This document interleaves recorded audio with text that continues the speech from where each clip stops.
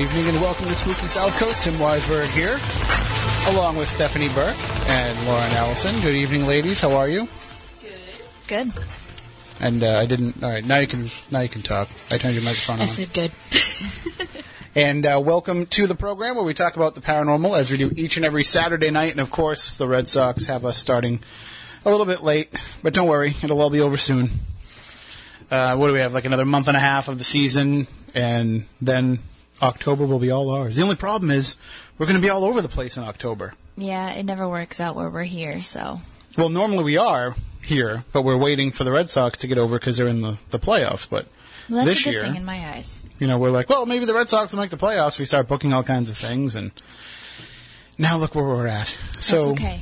But it'll be a great time, and we are going to do some pre-recorded shows that will air at our place in October, so there will be Spooky South Coast content, and it will be fresh. We're not going to record them now and sit on them for 2 months. Good. You know, I'm excited for that. But there's going to be, I can show you my calendar. Like, I'm almost like reaching Jeff Belanger proportions of how busy I'm going to be. There's 1 week where I'm out of the house every night in October. So are we still going to be friends, or? Well, are you going to follow me around and show up at other library lectures and everything? I'm going to have to. Yeah, you're going to have to. I need at least one person in the audience. I can be the official Tim Weisberg groupie. We already have a few of those. I know you do. I can make a sign. You guys could all band together, get T-shirts. There you go. Get T-shirts made up. Speaking of T-shirts, I'm displaying this P3 Paranormal. You are. I was going to ask about it. Well, my friend Bill Prince gave me this. Bill and Karen, they run P3 Paranormal, and I want to thank them for the shirt. And I always say to anybody out there, if you run a paranormal group and you want to send a T-shirt or a hat or something like that, you know, I know that you've all got the gear that you use to promote your teams.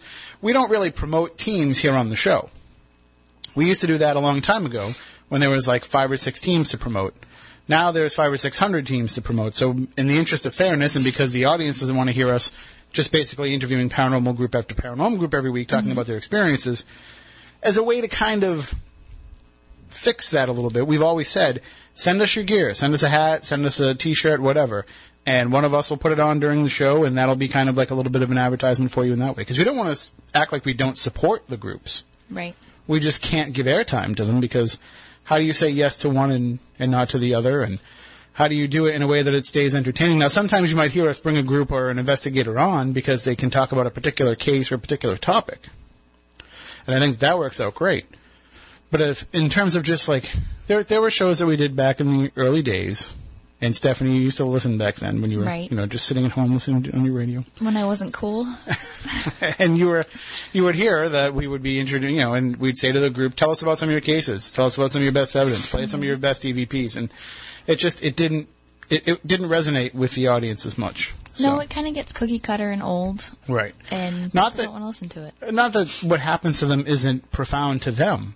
But right. just when the same groups are telling the same stories over and over again. I think an issue that people have, too, while listening at home, or maybe even us in the studio, is if you're not there to experience it, it almost doesn't hit you as hard, I guess, as if you actually are there. I mean, we've had amazing EVPs, and we've played them for other people, and they're totally not impressed because they weren't there to experience it. So people just need to be that person to see it to believe it. So, but we will get in depth, like when we're talking about a Legend Trips event, because you know that's something that people can come and be part of. Right. So it's not like it's we have like 25 people there listening to the same thing that you did, so it's definitely a different experience. Right. So we'll again, if any groups want to send anything our way, we'll be sure, even if it's a bumper sticker or whatever, you know, send it to the station here. You can get the address from WBSM.com and mail it here to the attention of me or Spooky South Coast, and we'll make sure that we pimp it out. So as best we can. And I know it's not advertising, so it's not because these people aren't making a profit off what they're doing. Right. So it's just a way to help spread the word and show support for the community. Now tonight on the show we're going to have an abbreviated version, of course, but we will have joining us Jerry Orzel and Karen Polson. They are the writer. Karen's the writer, and Jerry is the co-writer and director of a new film coming out called Defending Lizzie. Now, this movie it's been in the works for a little while. It's based on Karen's play that she wrote. That debuted, I think, in 2013. And they're going to make a film version of it. Their plan is to come here and film. They're from Florida. They're going to come here and film at the Lizzie Borden House if they can raise enough funds. And we'll talk to them about that a little bit coming up during the interview. But this would be the first ever films really to film in that house and to try to portray this in the most accurate historical light. Now, a friend of mine, Faye Musselman, who's a very big Borden scholar, has been supporting this project. The Lizzie Borden Bed and Breakfast is supporting this project. So we're going to do all we can to help throw some support their way as well and make it so they can come up. What do you think? If that happens, if we help, should I push for a part in the movie? Of course. Who do you think I could be? I don't know. I think I should just be an extra in the background. Well, you could be an extra and then pretend that you're famous. I'm going to just sit there in the background. You'll recognize me from my Victorian-era beard that I will have going in the background, and I'll be wearing this P3 Paranormal t-shirt. You could go for no, I don't think so, like a John Morris type role. I think that's a little bit bigger. I think they have somebody already in mind for that. Maybe I could be like the Rob Schneider cameo. You can do it, Lizzie! Stab them with the hatchet! That might be kind of funny. We'll see if we can work that in. I'll ask them. But we'll talk to them coming up in the next hour. Lauren, looking at the clock, I hate to tell you this, we might have to bump your Week in Weird to next week. That's okay. I'm a little sad, but I know. We'll see if we can figure it out. We'll try and squeeze it in before the end of the show, but I was like, oh my gosh, there's already only 7 minutes left in this hour. And I do want to talk about what happened last week on our Legend Trips event at Slater Mill, because a lot of people have been asking me all week long on social media, like, what happened? Did anything go on? And I'm like, well, we'll talk about it on the show, or you can read my blog on WBSM.com, which actually has some video, because Stephanie got me going on the Periscope. See. And when she was telling me about it, I was like, well, that might be a cool thing to use at Legend Trips events, because we can give people a little taste of what goes on at the events. Now, I talked to all the people that were in the groups before I streamed it, because I wanted to let them know what I was doing. Mm-hmm. And I wanted to make sure that they felt like it was fair, because they paid to be there. Right. So if they're paying to be there, they shouldn't be able to experience it and then also have somebody else experience it for free by watching on their computer. But everybody said the same thing. They all said, well, we're the ones that are here. Right. Actually physically experiencing it. They're just watching. So it's just a little clip. It's not like the entire experience. It's not like you're periscoping the start to the end. Right. It's just little bits. And so what I did is I would take little bits and pieces of each group that came through, if I could get the signal to do it. And so the first couple groups came through. I was in the Sylvanus Brown house all night, which is, I believe it was built in 1858, if I have my dates right. And it was moved to the property in the 1960s. So it was actually the house where Samuel Slater spent his first nights in Rhode Island when he came to build his mill. And so I'm in the house, and now this house has 3 floors. The kitchen is like a basement type level. And then there's the main level, and then there's the upstairs with the bedrooms that you can't go into because the floor is not safe, so they have that blocked off. But I was in the main level, and Moniz was in the basement. Mm-hmm. And normally there's a staircase that connects the two, but they've shut that down because the stairs aren't safe. So you have to walk out of the building and go around to the back door down a hill to be able to get into the kitchen. So I said, Moniz, you stay down there, I'll stay in the main part. At one point they were conducting Ouija board sessions directly on top of each other without even realizing it. Mm-hmm. And both were communicating with the spirit of Becca, who's a little girl that's said to haunt the house. So they're doing their thing there. We're running EchoVox and numerous other pieces of equipment.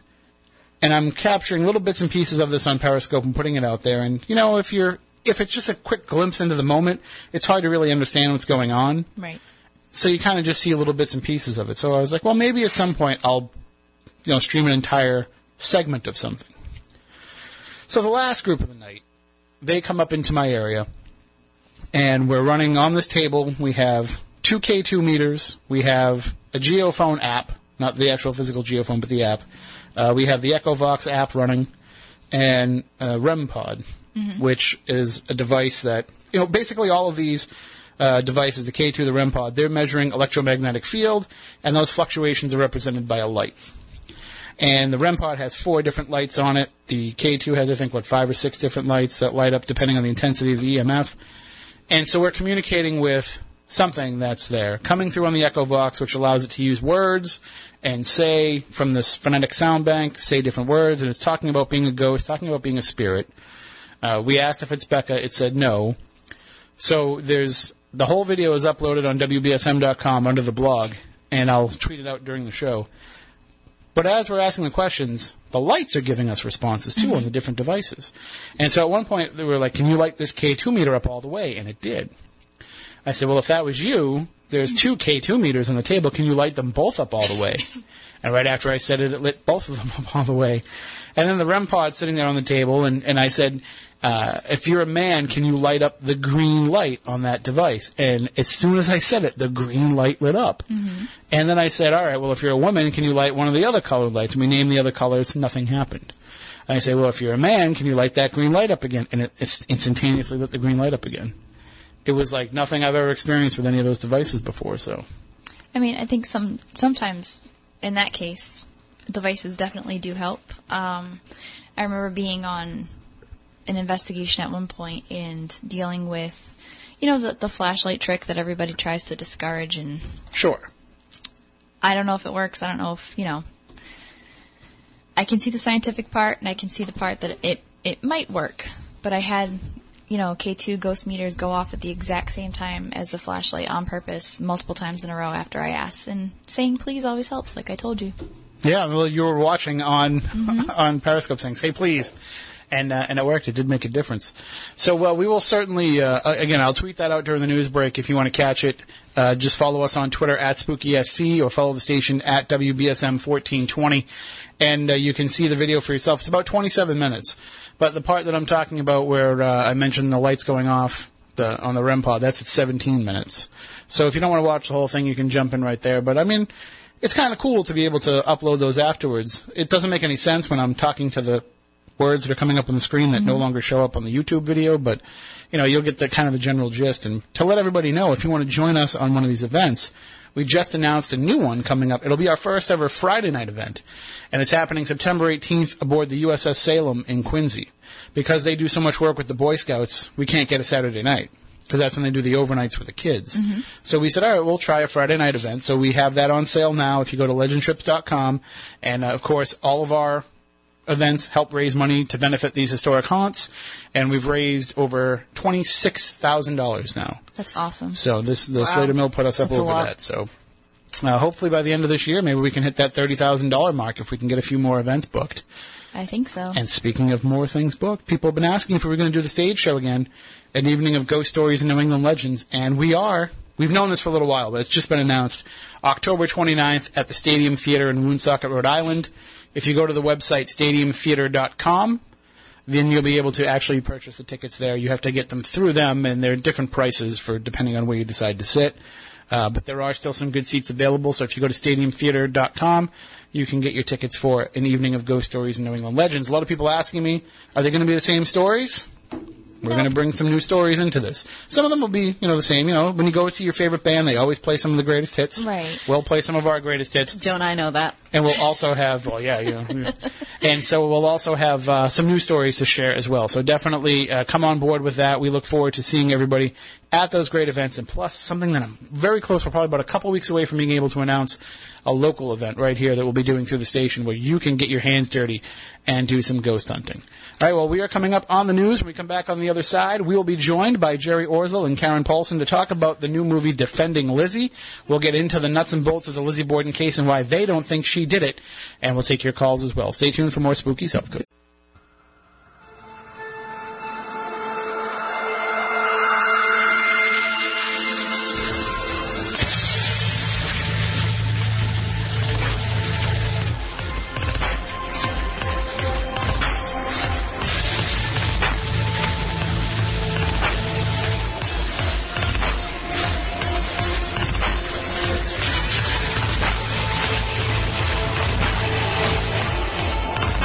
Welcome back. Hour number 2 of Spooky South Coast. Tim Weisberg, along with Stephanie Burke and Lauren Allison, and it is time to talk with our guests for tonight. Again, an abbreviated show due to the Red Sox. We'll have a lot to cover with them, and we'll try and get to as much of it as we can. But joining us on the line, we have Karen Paulson and Jerry Orzel. They are the writer and the director and co-writer of the new film Defending Lizzie, which is currently raising the funds to be able to be put into production. And they're joining us here on the week of the 123rd anniversary of the Borden murders. It was on August 4th. It was the 123rd anniversary. So, Karen, good evening. Thank you for joining us. How are you? Great. How are you? We are spooktacular, as we say here. And now we'll bring in Jerry as well. Good evening, Jerry. How are you? Oh, I think I cut him off when I tried to put him in there. I'm here. No, I cut off Karen because I did not put her into the VIP hold. But I'll send her a quick message and see if she can. And that's it, Tim. Breaking down that fourth wall. Here I am trying to do everything. We're not lucky enough to have a producer here that can do all that stuff for us. We need to do our own fundraising campaign, Jerry. Yes. You're right. So now this is, of course, the week of the 123rd anniversary of the Borden murders, and it's getting a lot of attention. The Maplecroft house was recently sold, and that has become a new venture that will soon be allowing people in, I believe, is Christie's plan for that. So it's going to be, all Lizzie all the time down here, up here in Fall River. But you guys are down in Florida, right? Right, Central Florida, Daytona Beach area. So now, up here, we broadcast 10 miles away from the house where it happened. Up here, there's a very strong Lizzie Borden culture, but is it something that's talked about a lot down that way? Not that I'm aware of. Karen knows. She's kind of like, I guess, the Central Florida Lizzie guru. I think everybody knows the nursery rhyme, or if you mention Lizzie Borden's name, they know of her. I think every state or every region in the country has their own folklore or legend that kind of solidifies that area. But in Florida, I'm not too sure exactly what it is. I mean, your background, how did you get started in film? When I was in high school, I didn't know what I wanted to do when I was getting ready to graduate. So I took a year off, and I kind of worked and kind of played the field, and I didn't want to have a desk job. I didn't want to wear a tie, and I was always creative, whether it was with painting or telling stories or writing, and I think going into the visual aspect of it, of filmmaking, kind of put all those elements together. And I just love movies. I love all types of movies, animation. I just dig it, totally dig it. And so, there's stuff that you've done that we could we might have seen.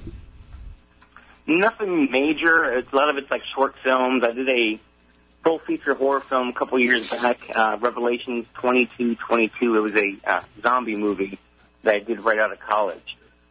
A lot of freelance stuff. Did some commercial contests. Nothing major. But I think Defending Lizzie would be, I guess you can call it my breakout film, if we can actually get in the house and get the funding needed to get this produced. It's something totally different that hasn't been done before. And I believe now that we have Karen with us. Karen, you there? Yes, I'm back. The magic of technology. See, it's way easier to make movies than it is to actually produce a radio show. I'm pretty convinced of that. I'll challenge you on that. So now we were talking a little bit about Jerry's background, Karen, but you actually got involved in the Lizzie story pretty early on in your life. Yes, I was in college, and I was watching the Legend of Lizzie Borden, and it really scared me. So I had to learn more about it, obviously. It's definitely one of the most notorious TV movies ever, isn't it? I love it. I could watch it over and over. So that led you down the path of wanting to research more about the case? Yes, and of course, there's so many opposing theories out there, and I've always been on the Lizzie didn't do it side.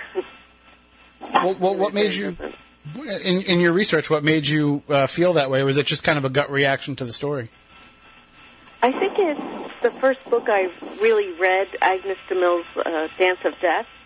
There was an interview when Lizzie had been in jail about 5 months, and she was proclaiming her innocence, and it was just very believable. I felt sorry for her. So you found it through the TV movie, and I had asked Jerry before when I had accidentally disconnected you, but I was saying that up here in southeastern Massachusetts, we're 10 miles away from the house, and if that, and this is a place where Lizzie Borden is discussed all the time, but down there, it must have been very hard for you to find resources and find people to talk to in discussing the Lizzie Borden case. Well, in finding the resources, I was pretty lucky because with the library system, we have the interlibrary loan, and I had gotten Len Ribello's book. It was a signed copy, and we got a lot of books from right up by you. And I was able to do a lot of research and then found different people online. The resources were really just starting then. I had one of the old transcripts like in its original form before everybody retyped it out. So that was a little hard, but I've made about 4 or 5 trips up to Fall River, and I got a lot of information from the Historical Society and the Bed and Breakfast, and did research up there in the archives also in the Historical Society basement. So it's out there. You just got to dig. And you started to put this together originally. This was a stage play. Yes. We premiered it October 25th, 2013. And I can imagine that, it probably, like anything Lizzie Borden related, I've seen other shows and other lectures and different things that have happened. It draws a crowd. People want to learn more about this case, and they want to learn all the nuances about this case. Yes, we had sold-out crowds. We had people right from your town there in New Bedford. We had it was very popular. We could have gone another week, I'm sure. Wow. So now, Jerry, did you get a chance to see the stage show? Yeah, actually how I got involved in this is Karen, I was a freelance videographer, and she gave me a call. We've been friends for a long time. My wife and her husband have acted for years together. So she gave me a call and asked me to videotape a show for her and the cast. I was like, yeah, no problem.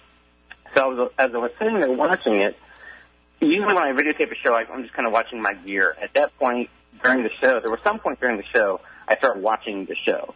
And all the wheels start spinning, and I was like, after the show, writing down the care, and I was like, go home, write it, expand on it, blow this thing up, let's get to the house, let's find different locations. Because you're limited on stage to what you can do with characters and locations and the overall production. And knowing Karen for as long as we have, I know there was no issue with rights and all that stuff, so we just start meeting together and knocking out some ideas and really expanding the script. Because it seems to me, and I've never understood this, and I know that you folks have become friendly with Faye Musselman, a Borden scholar who we've had on the show here in the past, and is a good friend of mine, and we talked about it, her and I, about how we don't understand why there can never be an accurate portrayal in the media of the Lizzie Borden story, because the actual facts are so sensational enough that you don't need to add in all these other elements. But it seems like every time somebody decides to present the story, obviously the Christina Ricci Lifetime movies being the most recent, but every time somebody decides to tell the story, they have to add some sort of a twist and take some sort of an artistic license. And Karen, you've been outright in saying that you do take a little bit of artistic license in the script for this, but not in messing around with the actual historical facts. I did get a lot of information from Faye. Now that you mention it, she's a wonderful resource, and I've always felt protected of the whole Lizzie story. Of course, there is that entertainment value, so you do have to add a little bit. And it's gone through several rewrites from the very beginning, from when I first started researching it, gotten really deep into the research around 2000, the year 2000, spent about a year researching it. So over the years, there's just been many changes, and then of course with the movie, the screenplay, there's been, Jerry and I, we discussed like 8 drafts before settling on the one we have now. And when you are putting all that together and you're reading through all the different facets of this, you can kind of already envision in your head as you're doing this research exactly how you want to tell this story and exactly how you want to portray especially the character of Lizzie. What type of characterization was forming in your mind about who she was as a person? Well, there's the stereotypical Lizzie, but then there's so much in her past underneath that we need to get through. And my original script had her basically 2 years old, so it was just watching her growing up. We didn't have room for all that in the final, but what comes out of that Lizzie comes from her youth. If that makes sense. It seems like she's portrayed as a very, a very cold-blooded, disconnected person in a lot of the stories that you hear. And I don't know if I'm sure you've had a chance to read Michael Martin's and Dennis Bennett's book, Parallel Lives. Wonderful. And that really shows you who she was and what the city was like. Well, that's what I enjoyed about that book, is it wasn't just about Lizzie, obviously. It was about the people surrounding her, and unless you have that full story, you can't tell a good one. You can't know how Lizzie interacted with everyone or how people of that time period would have interacted. We're very lucky to have Valerie playing the part, and she's able to bring both sides. She's got a very soft nature to her naturally, so she brings that other part of Lizzie, interacting with different people and a younger character, and I really enjoy watching her. So, Jerry, as a director and as a filmmaker, when you're seeing the characterizations that's coming up in Karen's writing and also in the performances of the actors involved, are you seeing a chance from your own perspective of being able to tell the human side of who these people were and make them more than just characters in the story and actually give them depth? Yeah, I mean, that's my big focus is telling the story through using the characters. As the main drive to tell the story. Like you mentioned, the different portrayals of Lizzie have always been, spoiled little brat, cold-blooded murderer. And then there is another side to her. And in this version of the Borden story, we do see the other side of her. 99% of the people going into seeing this movie, if it gets produced, they're automatically going to assume that Lizzie is guilty. I don't want to give away whether she is or isn't in defending Lizzie, but we show enough of her soft side and enough of the bratty side to kind of really make you think twice. Did she do it? Could she do it? And all the other characters are fleshed out to set them up as as suspects as well. With the story taking place prior to the murders, leading up to the murders, everyone is a suspect. We're kind of going back to the old Hitchcock style of filmmaking. We don't have any major special effects. There's no big movie stars in this. It's just a solid story being told with solid actors. And that's a story, though, that comes with a lot of expectations and a lot of criticisms. Obviously, with Karen doing all the research as well, but Jerry, with the visuals, I mean, you're talking about a fan base, we'll call it, for the all things Borden, that are going to nitpick every little detail. That are going to say, no, Lizzie wasn't wearing that color dress that day, or the sash on the windows was tied this way and not that way. I mean, it must be really a daunting task to try to be as historically accurate as you can, which is why I know you're trying to raise the funds to come up here and actually film it in the house. Right. That's a big challenge. And as me as a director, I think any filmmaker, the story is only half of it. The other half is the details. It is how their hair is cut and the type of makeup they wore, if they wore any at all. There was so many different classifications of wealth in that era that they dressed in those classifications.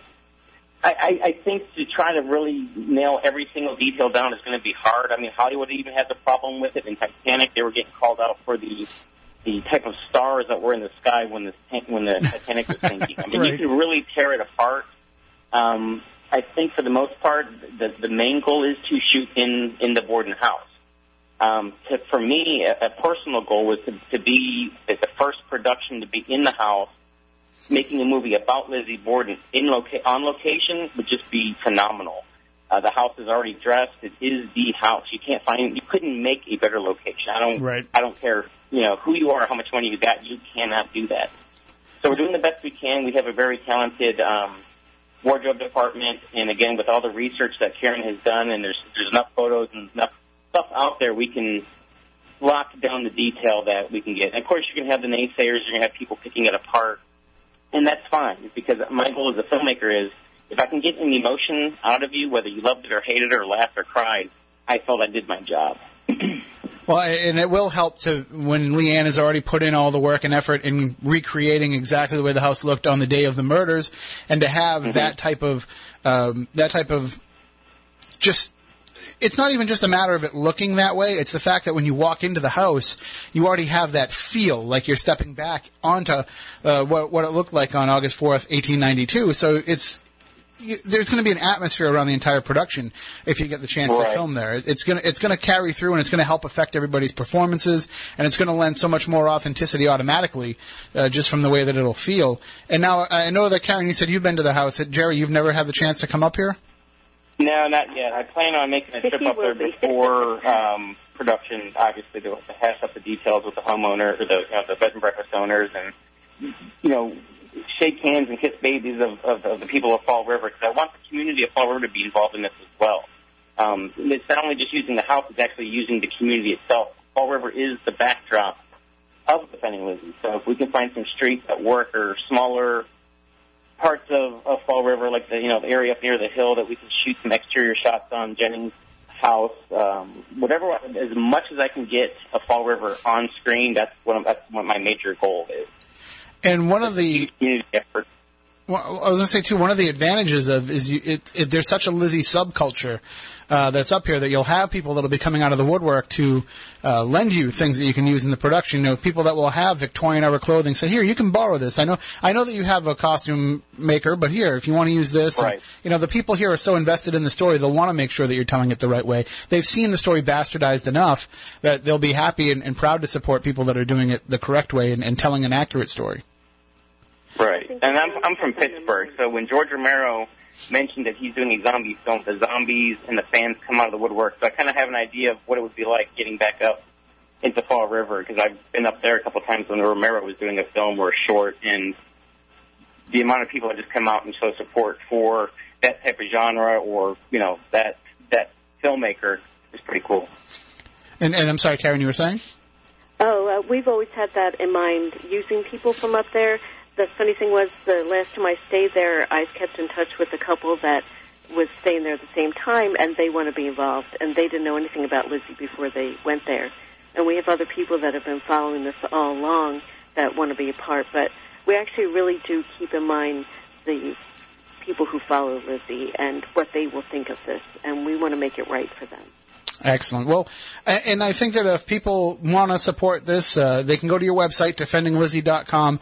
They have the information up there about the campaign that people can help support the film and some of the different rewards they can earn by doing that. But it's a great site to go to be able to find out everything about the production. Again, it's defendinglizzie.com. And Karen, when you were putting together the original stage show, when you were creating these characterizations of the different people involved in this story, obviously, you know, you want to tell an accurate story of who Lizzie was, and you want to try to give her more humanity than may be presented in some of the other stories about her. But how did you approach the relationship between Andrew and Abby and Lizzie and Emma? How did you approach the dynamic of what that household was like back on August 4th, 1892? Back on August 4th, 1892, would have been different from the way that I started telling it earlier, as I said, with the younger characters, Lizzie and Emma grown up, and then Andrew before Abby came into the picture. I had Sarah in the picture. I had about 25 people, so I really tried to involve, as I said, the community, the people that touched Lizzie, but I did pretty much go with the way that people always picture them, Andrew and Abby, the whole family dynamic. I did go with that. But there was also a softer side to Abby and Lizzie in the younger years, like when she was about 8 years old, in the original, Defending Lizzie. And I think that when I started reading the story, when I first started researching it, I had made up my mind in my head of who I thought Andrew Borden was, based on a lot of the stories that I've heard. And in further research, you know, as you're reading more of these books, which I know that you've read pretty much all of them, and as you're reading these, you realize that there was a strong relationship between him and his daughters, that there's probably a lot of underlying issues that come from Sarah's death and that come from the emergence of Abby in the household. There's probably a lot of things that, you know, in our modern era, we would have gone to a family psychotherapist and all talked about. But back then, they didn't have that. And so instead, they have all these emotions that are stewing and brewing on the undercurrent of everything that was going on from a financial basis. In your story, and you don't want to give away too much of the movie that you have planned, but how do you portray that relationship going south, or did it not go south in the way that you're telling the story?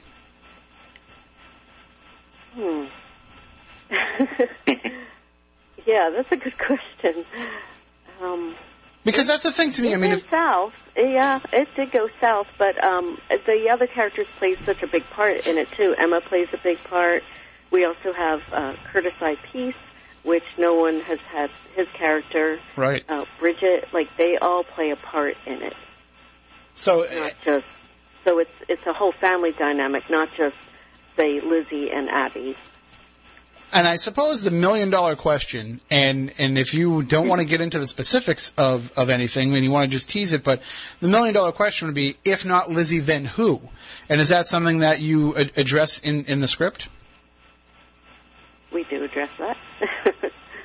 So you want to leave it out there as a tease, or do you want to get a little more in depth? No, there's definitely a someone that is guilty. It comes out at the end. We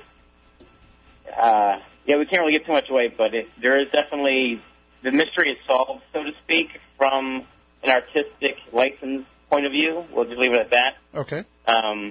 So yeah, it's really, that's what hooked me is, watching the show and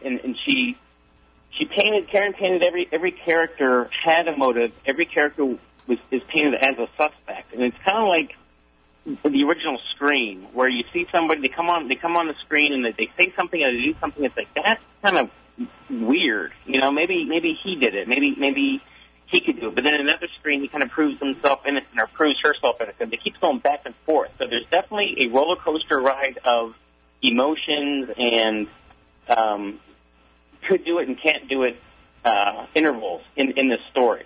So by the time you get to the end, it's like you don't know what's up, what's down, what's left, what's right, because there's so much that's happened prior to the murders that when it is revealed who the murderer is, you're like, one of those moments. So. And, I mean, obviously there's been, the Lizzie story has been told in different formats, and sometimes it's, directly alluded as a Lizzie Borden story, sometimes it's not, sometimes it's a little bit more of an understated and an implied thing, but is the tone of this movie going to be as a straightforward drama? Is it going to have, a thriller, psycho, horror type of elements? I mean, how are you approaching the way that you would want to construct this story? I mean, what category would you put it in if you were putting it up on, say, Netflix? It would be a murder mystery suspense. Okay. Again, going back to the whole Hitchcock thing, there's a lot of suspense factors in it. There's not a whole lot of, there is dialogue in it, but a lot of it is actually seen. It's what the characters do, not so much what they say, that drives the story. It's definitely a suspense thriller. It makes you think. It's not just you just sit there, stuff your face with popcorn, and at the end you kind of understood what you saw, you liked it or you didn't like it. This movie makes you think. It really draws you in, and that's what drew me in the night I was videotaping it. I was just, at the point I was an audience member and not so much working that night. So, yeah, definitely a suspense category. Well, we are talking with Jerry Orzel and Karen Polson. They are the director and the writer of the forthcoming film Defending Lizzie, which actually does need your help to be able to raise the funds to come up here and film at the Lizzie Borden Bed and Breakfast. If you want to see an accurate production that is filmed in the actual house, would be the first one to actually be filmed in the house, you can go to defendinglizzie.com to find out more about that.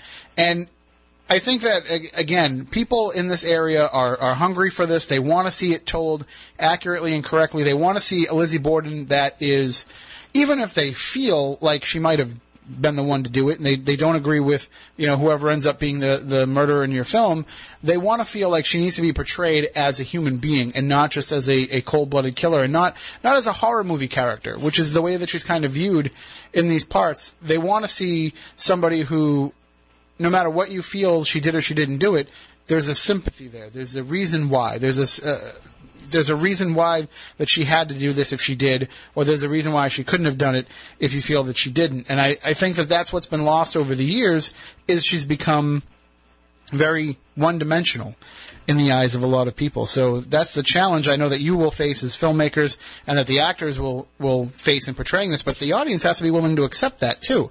The audience has to be willing to accept the fact that, Karen, you've created characters in this script that aren't going to be, the way they're used to seeing them portrayed. Is there any surprises that you have brought into this that people might, not really surprises, but little bits and pieces of the research that you found that the public might not generally be aware of, kind of things that were lost to history? Well, the way you said about the empathy and sympathy towards Lizzie, that I see that also.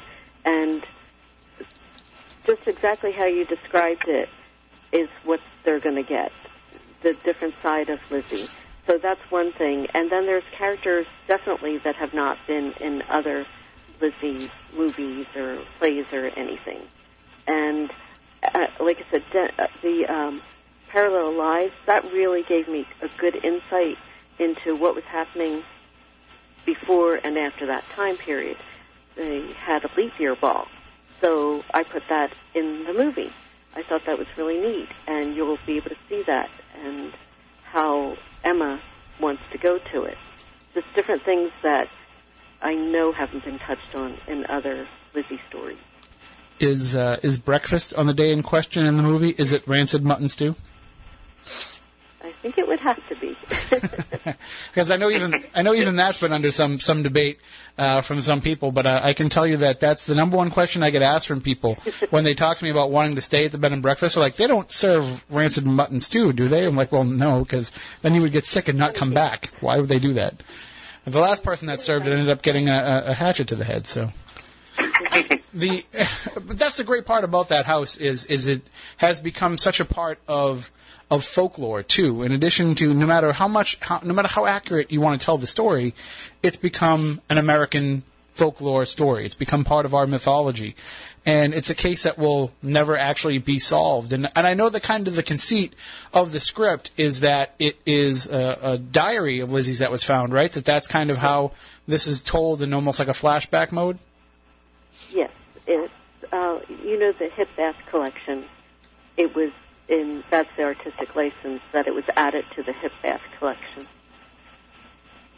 So, is there with that in mind, then? Have you found any materials that people might not be aware of? Because I know the original testimony was locked up under the original inquest was under lock and key in the Springfield lawyer's office, and to this day they won't release it.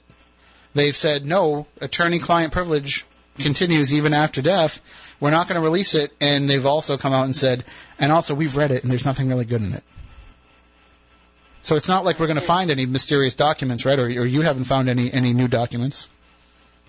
No, only the meatloaf recipe. Just kidding. Lizzie's meatloaf recipe. But that's in the book, though. That's in Parallel Lives. I know. I was there when they found it. If you found their... Oh, really? I was going to say, if you found Lizzie's Caserla recipe... In the archives, when they found it, they came running down and said, oh, look what we got. And they made a copy for me. It says, 1 pound daddy, 1 pound steppy. And then I'm making cannibal jokes, and my co-hosts are just making faces here. So now with everything in place, I mean, you have the campaign going, and again, not that I'm trying to talk around it, but we're not really supposed to promote those campaigns on the air, so that's why I'm telling everybody to go to defendinglizzie.com to find out more about it. But you have there's about 40 days left to be able to raise the total that you need to be able to come up here and film. And so this is happening one way or another, but you really want to make sure that you can come up here and film. And I'm sure that Leanne has been, more than inviting and welcoming for this to come up. But there's a lot of costs associated with that. Bringing the crews up here, bringing up all the things that you need, all the technical aspects of everything, and just being able to spend the time up here that's needed. But if that does happen, hopefully you'll be able to kind of start an ambassadorship with the community right away. And get them on board in the promotion of this film. Jerry, I know that I've seen an interview with you on Faye's blog where you talked about putting this kind of out on the festival circuit. Is that the original plan? I mean, at least the initial plan? Yeah. Once we get her in the can and get it edited and do some, test screenings, and then we'll have a local premiere in Central Florida where the actors were located, and then I would go up to Fall River, do a Fall River premiere, and then hit the film festival circuit. The film festival circuit is probably the best way to get recognized as for the story, for an actor, for a crew member, for their talent and their skills. It builds recognition for your project, the film. If you get a couple awards or a couple honorable mentions, that help sell it. Obviously we probably wouldn't get a theater release, but there's always video on demand, Netflix, self-distribution through Amazon or eBay. But we'll definitely hit the film festival circuit after a couple of not really private screenings, but area screenings in Central Florida and Fall River. Well, I mean, the model is definitely changing for film distribution. I mean, it's so much easier now to get things in the hands of the people and to get it in front of the eyes of the people that you don't always have to go that traditional route. One thing that I'll ask you, at least from a technical standpoint and a bit of a suggestion, are you going to be filming in 4K? Yes. We're shooting on a Canon C100 and shooting in 4K, and then we're going to kind of grind it up a little bit, desaturate it, the color correction. I want it to look kind of gritty, like it was almost shot like in maybe the 70s or 80s. Not really bad, but kind of give it an older look. Right, not 70s porn quality, though. We're talking like... I don't know what your audience is looking at. Exactly. Yeah. So, definitely want to submerge the viewer into not only the Victorian wardrobe and the surroundings, also just give it that look. Just kind of an all-around adventure in the project. Well, I'll talk to you off air about something about the 4K tie-in, because there's a local thing up here that might help you out in some distribution. So we can talk about that off the air, because I don't want to talk out of school here with anything. So now, Karen, I mean, this has got to be your dream come true as originally a researcher and then a writer, is this, to be able to see this project come to light and see it put on film and have it be in front of the eyes of other people. I mean, do you feel like by doing this, are you kind of the steward for this story? Are you kind of helping to further this and to bring to light the other side of this? Do you feel that sense of responsibility, or are you just trying to tell the best story that you can for Lizzie Borden? I do feel a sense of responsibility, and working with Jerry from the very beginning on this, and casting and being part of every aspect. Jerry's the producer-director, but he still collaborates with me on everything. I feel very much involved, and I'm really happy with our cast and crew, and they just really fit everything perfectly, and I just want to see this really happen, and I want others to see it. That's the part. I want to share this story. I want everyone else to get excited as I am. Well, I can tell you that I'm pretty excited. Hopefully, if you get to come up here and film, I'm sure you'll have a busy, tight schedule, but hopefully we can meet up and maybe you can come in studio and, we can talk and make a great extra for the DVD, coming in and talking on the radio. There you go. Totally. I can't wait any longer. I'm going to be up north about 5 hours away, and I'm staying overnight. I'm coming up again end of September. I'm too excited. When was the last time that you were here? Excuse me? When was the last time that you came to Fall River? Oh, about a year and a half ago. Okay, so you've seen all the changes they've made around the house. There's a kind of a courthouse over there now, and it's changed a little bit. And that'll be a pretty good challenge to filming. But at least the Aaron Hernandez trial is over, so you don't have to deal with that anymore. That was every day. It was crazy over there with all the news crews and everything covering that. Nobody really picked up on that either. Like, oh, wait a minute, that's the site of one of the most notorious murders in American history that's still unsolved, and none of those news crews thought to go over there and kind of cover anything with that, which I thought was pretty amazing, but their loss. All right, well, the film is called Defending Lizzie. Jerry Orzel and Karen Polson are the ones involved in the production. You can follow along on defendinglizzie.com with all the updates, and you can find out how you can help it be made as well. So, guys, thank you for joining us. Definitely keep us up to date on the progress, and we can't wait to see it here in Fall River. And I know that we're going to be seeing you making it here in Fall River. I know people are going to help raise all those funds that you need to do so. Well, thanks for your support. All right, and then have a great night. We'll talk to you soon. And we are going to take a quick break. When we come back on the other side, we will have time for the Week in Weird, so we'll get to that. And we'll also take your thoughts as well. Maybe you have some comments about the Lizzie Borden case, and you want to chime in with that here on the week of the 123rd anniversary. You can do so at 508-996-0500, 877-996-1420. Back in a moment here on Spooky South Coast on the new 1420 WBSM.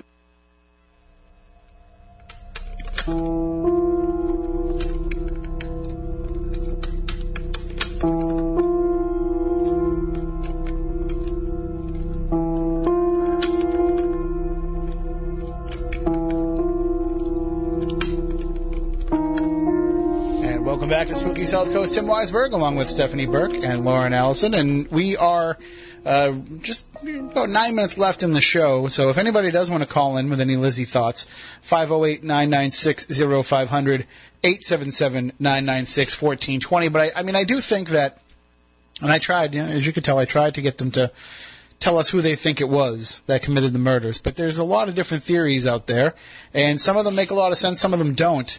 But, you know, it's kind of Occam's razor for a lot of people. The simplest explanation is probably the right one, and to a lot of people, Lizzie is the simplest explanation. But I'll be interested in seeing how the film comes out, because I like to nitpick those Lizzie productions, too.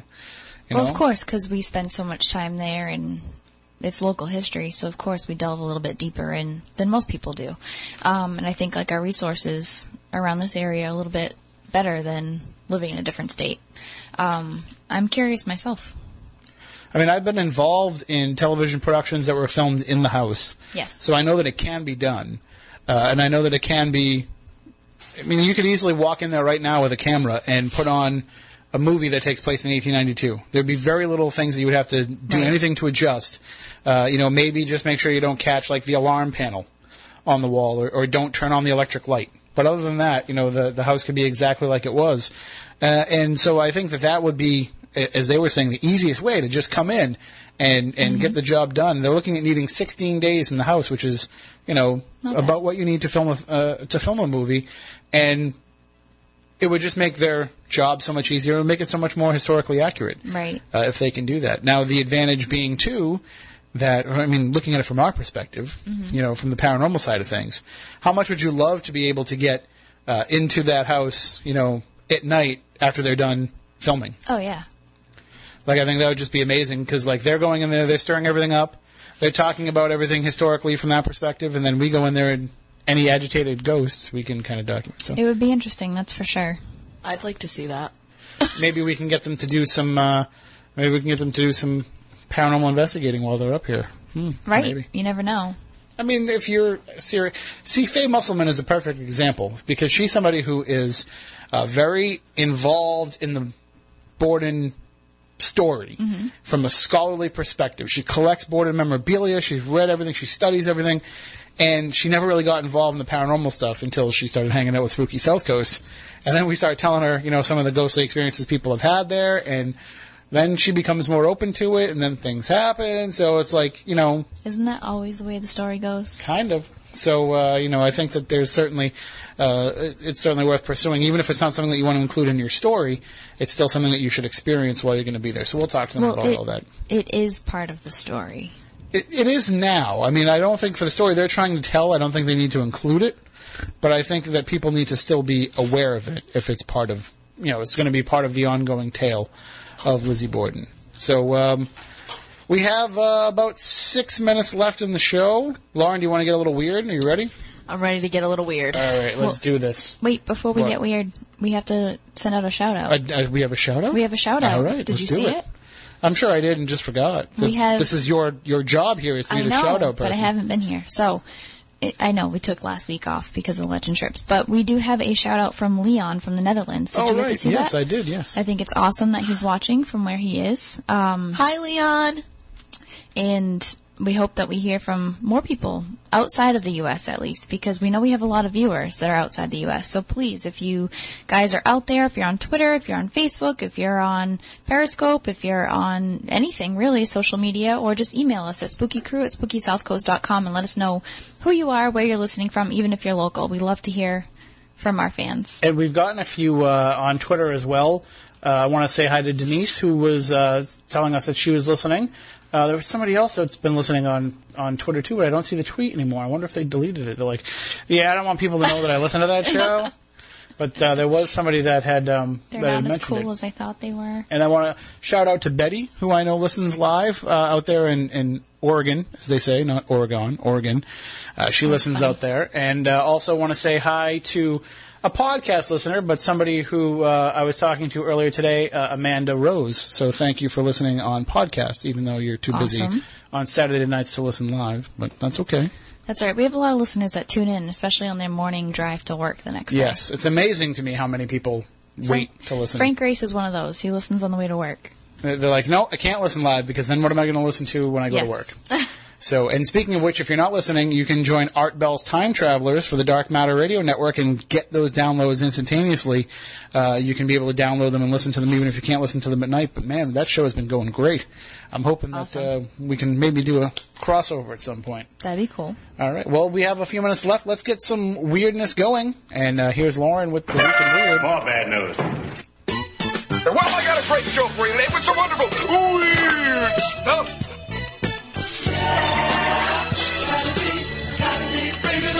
I feel so very weird.